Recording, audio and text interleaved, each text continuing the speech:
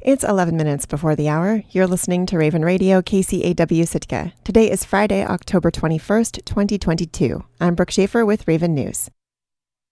In its first policy decision since the municipal election, Sitka's new school board is shoring up instruction at Baranof Elementary School to offset educational losses suffered by young students during the pandemic. During a special meeting on October 14th, the board agreed to spend $55,000 to hire an ELL paraprofessional to support English language learners. Board member Tristan Gavon backed the idea, saying that the isolation of the pandemic and the loss of social contact with their peers had created equity gaps for students who were still learning English. He thought it was an appropriate use of economic relief funding provided by the federal government during the pandemic. I'm glad that we're targeting some of our CARES Act money for those students who have been most impacted by the pandemic and ensuring that those gaps don't continue to increase. In addition to the paraprofessional, the board also agreed to spend available CARES Act funds on a special education case manager at Baranof. Mike Vieira, president of the Sitka Education Association, said the teachers' union was in support of the hire. We're very much in support of this, and we hope we continue to evaluate this, and this isn't just slapping something on it and calling it good, because we're highly concerned about the workload on the teachers down there. The board approved the job at a cost of $90,000 in salary and benefits. In addition to approving the new hires, the school board also voted on its own officers. Board president will remain Blossom Teal Olson. Todd Gebler was named vice president, and Tristan Gavon will serve as clerk. Ketchikan's borough took an early step towards addressing the increasing number of short-term rental properties as the community faces an ongoing housing shortage.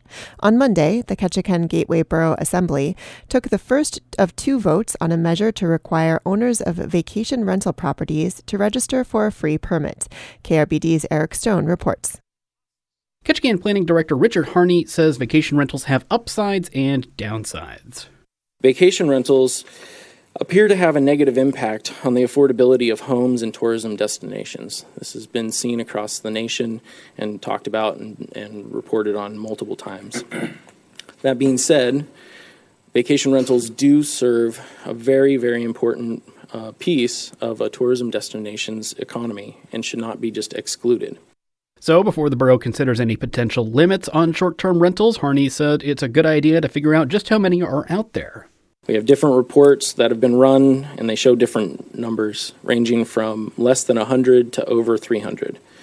This code amendment will allow us to identify how many there are. Harney said the permit won't require a fee or have any other special requirements. Pretty simple. Name, address, property location, signature. It'll just be paperwork, so that way we can make sure that they get their zoning permits, and then also so we can get it over to finance, so that way they can be registered for sales tax and the transient occupancy tax. Assemblymember Jamie Palmer said keeping track of the number of available Airbnbs could also make Ketchikan a more attractive destination for business conventions.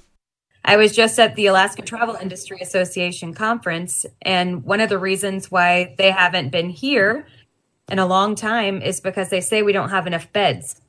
But I would challenge that, and I hope that this ordinance moving forward would allow us to bring larger scale conferences like that down here. But Assemblymember Glenn Thompson took issue with the provision that would have required owners to re-register their properties each year. It's going to tell the people, A, we don't trust you, and B, you need to come and kiss the ring every year. And I don't think that sends the right message to our business community, especially when we're trying to increase the amount of independent travelers. Harney said requiring annual registration would help officials keep track of how the vacation rental market changes over time.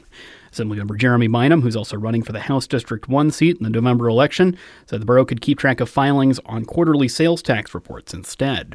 He simply tied on a vote to remove the requirement for an annual renewal, with Thompson, Bynum, and Jamie Palmer voting in favor. Mayor Rodney Dial voted to nix the requirement, breaking the tie.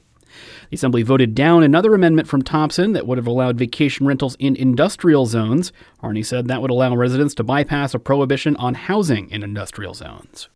This would definitely open up a loophole.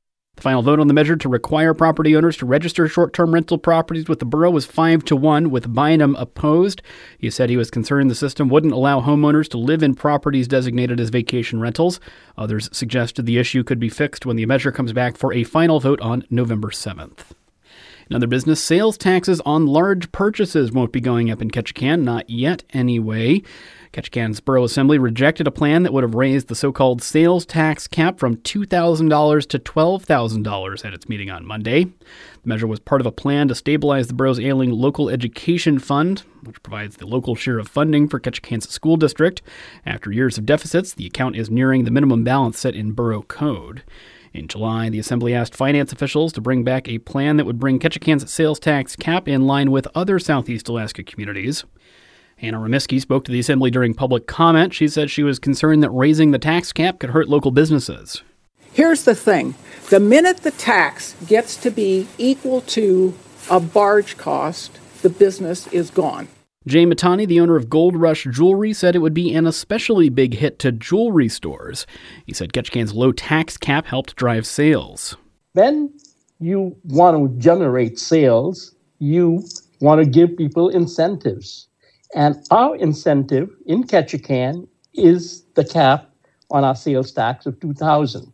Bynum suggested waiting until the Assembly's policy session in January to allow local officials to gather more data on the effects of the tax cap increase. This is an item that we can bring up during our policy work session. I don't feel that we have an urgent need to address this issue at this moment. Assemblymember Grant Echohawk said he didn't have an issue with waiting for more data, but he said sooner or later the Assembly would have to make tough choices. We've been kicking this down the road since 2018, and I'd like to just figure something out and get this resolved one way or the other. And so I'll support a postponement, and I would just like to actually have us make a decision one way or the other rather than continue to kick it down the road for another several years. The Assembly voted unanimously to postpone the tax cap proposal indefinitely, killing the measure. Reporting in Ketchikan, I'm Eric Stone. And a quick disclosure, Jay Matani is a member of KRBD's board of directors, which is not involved in the newsroom.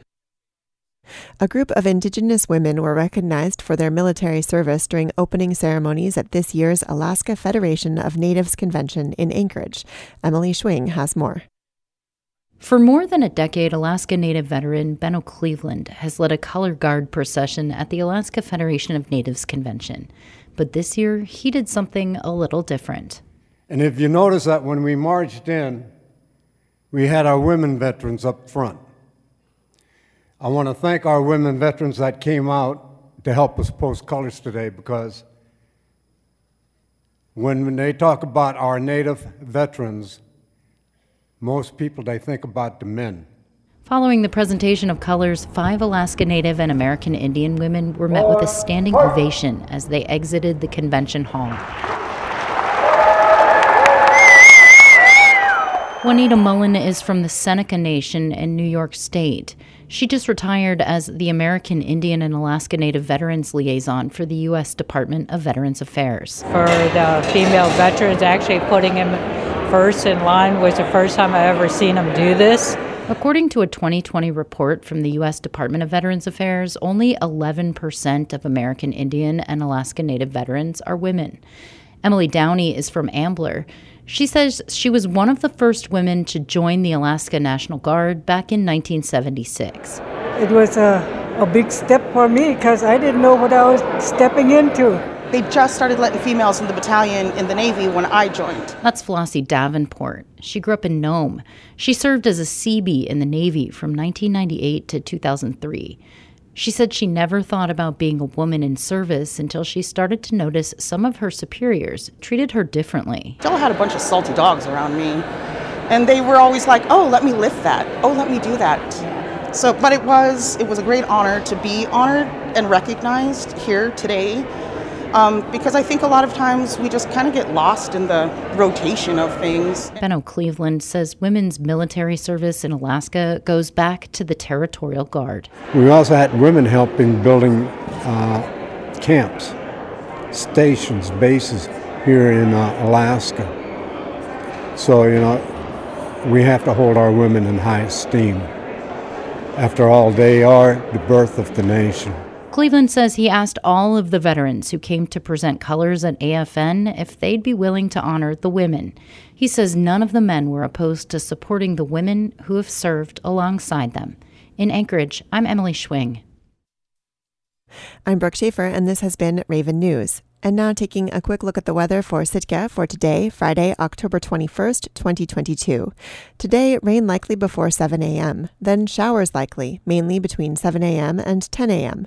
Mostly cloudy with a high near 50, west wind around 10 miles per hour. Chance of precipitation is 70%. New precipitation amounts between 1/10 and 1/4 of an inch possible. Tonight, scattered rain showers, mainly before 1 a.m. Patchy fog after 10 p.m. Otherwise, mostly cloudy with a low around 41. West wind around 10 miles per hour, becoming northwest in the evening. Chance of precipitation is 40%. You're tuned into your community radio station, Raven Radio, KCAW in Sitka. Good morning.